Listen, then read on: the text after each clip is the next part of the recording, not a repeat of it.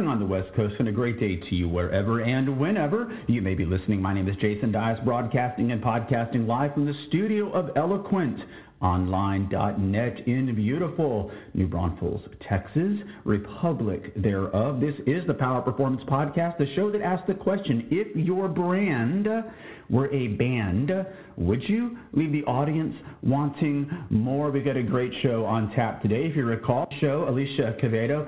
And when you hear the show, it's not the entire conversation that I've had with the guest. It's, I have to edit it for the sake of brevity.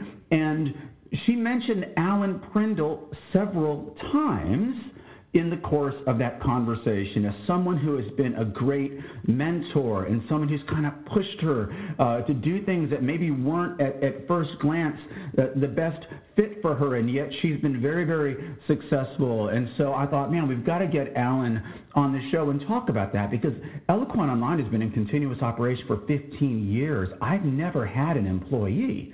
I can't say I've ever done a great job mentoring because I've never had to. So I'm looking forward to talking with Allan after the break. But before that, wow, I wish every single person that has ever listened to this show, that will ever listen to this show, that has ever listened to this show, could experience what I did on Monday, the 5th of October, in the year of our Lord, 2020, in Abilene, Texas.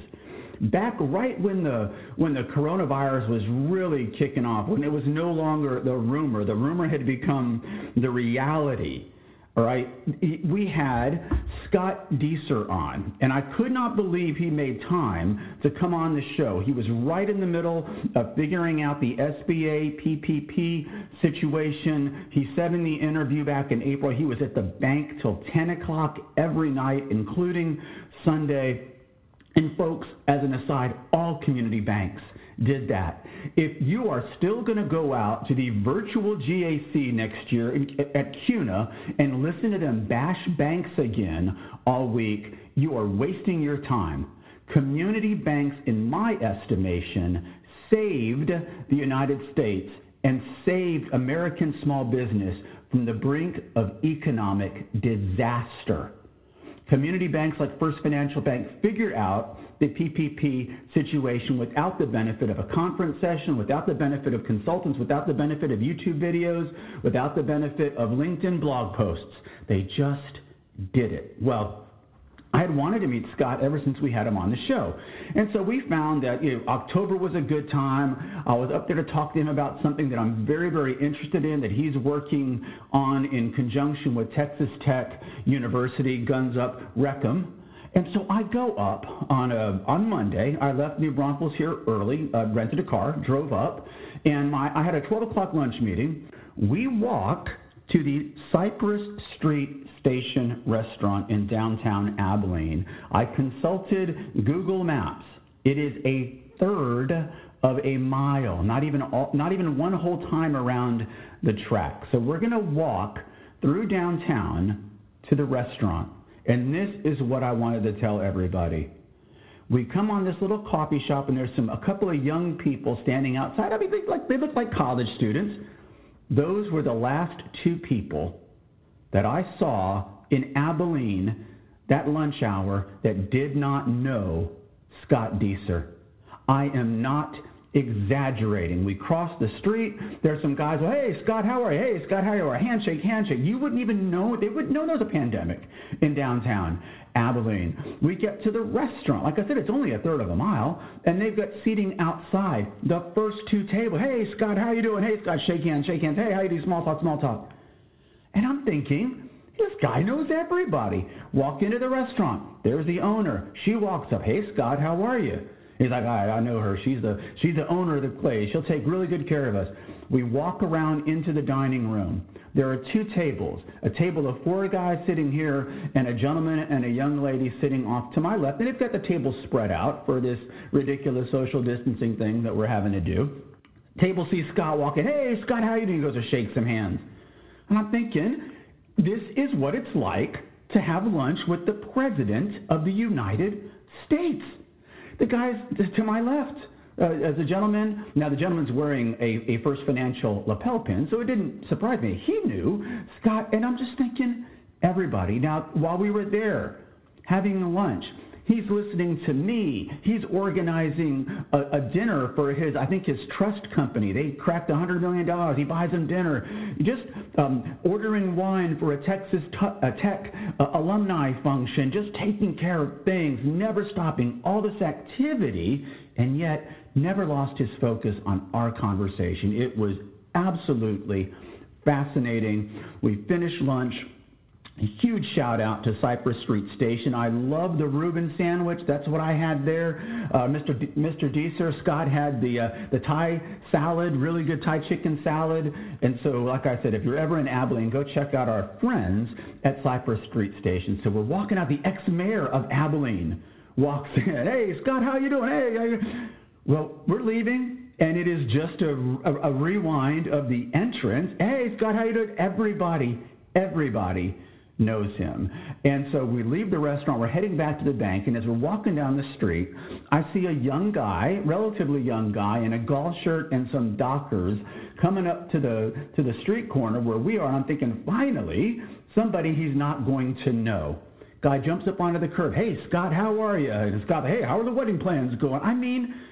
And he had the background of every single, that's a young attorney. He's just getting started. Those 4 guys we talked to in the restaurant, they were finishing that building right there. This was a throwback to the days when everybody knew the bank president. If you're a president of a financial brand and you spend your day in your office, I hope, call me, I'll set it up. Fly out to Abilene or fly close enough to drive there.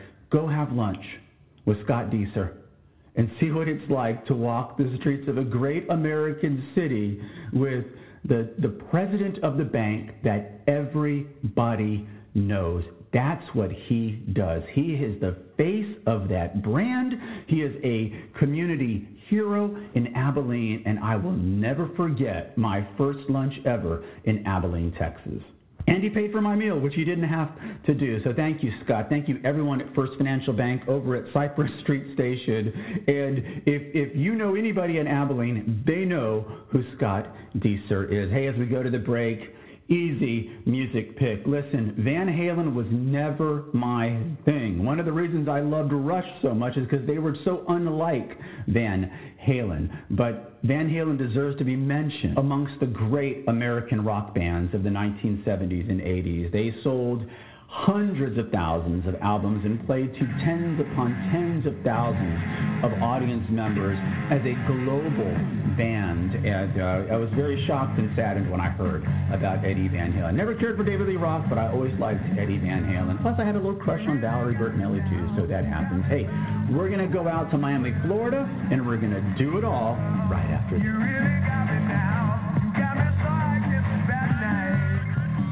It's conference quality information without the expense report, without the rubber chicken dinner, and without the $13 light beer. It's the Power Performance Podcast.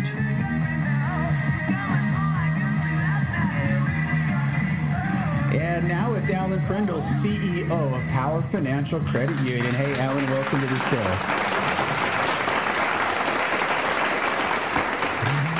Now, of course, we've all been through this crazy, unpredictable year that has been 2020. And I asked Allan, hey, how's the credit union doing? Yeah, we're hanging in there well so far. Obviously, net income has dropped a bit based on the squeezing of the net interest margin, but overall, we're well capitalized, doing well. We've done a good job of reducing our expenses, so we entered 2021 cautiously optimistic, not knowing what else will happen at the next turn and what challenge we'll face. But there's clearly going to be economic disruptions, and the question is, how long will it take us to get back to somewhat normal, and industry and business and local business and small business picking back up to a pace that will get people employed again and make them comfortable. When we had Alicia on the show a few weeks back, she mentioned that you are a great mentor, but that part of that leadership and mentoring process is the willingness to push people, to challenge people. Sometimes I think that's a quality in leaders that is lacking in the banking marketplace. Tell us about that. Well, I think that if you don't challenge people, they will become just complacent and happy with what they're doing. Sometimes they don't like to get outside their comfort zone, but as a good leader, you have to assess people and think of what their potential is and give them assignments that will stretch their ability and let them learn along the way. And I tried to select things for Alicia, who's an outstanding demonstration of accepting any challenge and working with it. There may be some hesitancy, but her diligence in accepting a challenge and if there's issues coming back and asking have really helped her exceed expectations, and I try to do that with the rest of the team. I try to selectively and prudently pick projects to let them run with that may be outside their comfort level or knowledge area, and I try to choose, as they say, projects that are holes in the side of the boat instead of the bottom of the boat. Right. So yeah. If they kind of are meandering along and having challenges, it's not a big strategic initiative that's going to sink the organization. It's something that they can learn as they go along. And I have had excellent mentors in my career prior to, and I think I learned that from a CEO I worked for, and he would put you into areas or departments that were outside your knowledge range, and you'd be like, gee, do you think I can do this? I really do. So just a lot of times the trust and the acknowledgement that, listen, this might be outside what you normally do, but I really think you can do it, is that in and of itself, I found from my mentor was, okay, if he trusts me, then I think I can do this. So a lot of it is extending the trust of the person and letting them know that you think they can do it, so therefore they can do it. A few weeks before we had Alicia on the show, we had, in fact, John Wilkening called into that show. He was the NAFQ Professional of the Year in 2019, and when he was on for his interview, he said something I've never forgotten. He says, you can't fake experience.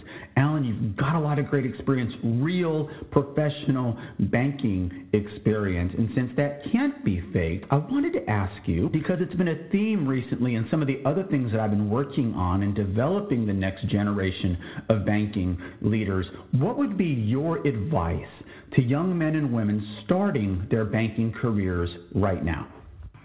Well, I think obviously there's certain, table stakes things that if you want to do well in a career, it doesn't matter banking or anything else, but I think the number one is being adaptive, flexible, and accepting those kind of challenges. Many people, I've seen in my career somebody who says, a manager will approach them and say, I think you have a ton of potential, we'd like you to work at branch X. Right. And they'll be like, well, that commute is much longer. Like, you have to get rid of that thought process. Like, okay, I might do it for a little while, the commute will be horrible, but what I learn out of it is it will be a huge benefit, and I'll move on from there. So don't ever think that it's the next step. Say a branch may have more of a commute, but it's a higher volume branch. I'm just using an example. The things you will learn there doesn't mean you're going to be stuck there for the rest of eternity. You just go there and learn, and then if it's good and you think the commute is bad, go back to management and say, look, I think I've done a good job here. I'd like to look at another location. Don't always rule things out for money, for location, and that kind of stuff. I think that's important overall in any career. From a banking perspective, if I was talking to somebody getting into it now, and I have said this, I had the benefit of speaking to graduate MBA programs here at Florida International University, and they say, well, what would you advise? I think today, in this day and age, you have to be into data management, artificial intelligence, really understanding and looking at statistics and being able to take data and read it and utilize it. That's so important these days, data engineering and all those kind of skills. I think that's a knowledge you have to have. So if somebody's going into school or getting into banking for the first time, kind of keep that in the back of your mind and observe that as you go along, because I think it's a skill that's really going to be helpful. I mean, we've really shifted credit unions, banks, all of us, from a financial institution to essentially a data gathering analysis organization providing financial advice. That's really what we've become. It's not just, teller banking and all that kind of stuff. We're really just sifting through data, trying to offer solutions based on that, and having a good product development team that can give products that can address those solutions. So yeah. I think that's very important. Allan has been in banking for the entire chronology from pre-internet banking to where we are today. And so just as kind of a fun question, I asked him, when was the last time you cashed a check for cash? I don't even know that I could think of when that time was, Jason, to be honest. It might have been, like 10 years ago. A long time ago, right? It seems like so long ago. Yeah. It might have been a birthday gift check from somebody in the family that I did maybe 10 years ago or something, and now everybody just Venmos it or whatever. So now they just do P2P. Yeah. But I can't even remember. Yeah. But as we love to do sometimes on this show, is ask a guest something we know they will remember, and that what was the first car you ever owned? Well, I'm a car guy, so I worked hard, saved a lot, and I bought a used 1973 Javelin AMX 401 4-barrel go-pack. Nice. A serious muscle car. That is a muscle car. That's a great American muscle car. You're in Miami. You're in Florida. That's a great beach state. You got all kinds of stuff going on down there. If you could get every credit union leader in a room this week and say, here's what we need to learn going forward after this incredibly unpredictable year, what would you tell them? Wow, that's a difficult question, Jason. I think that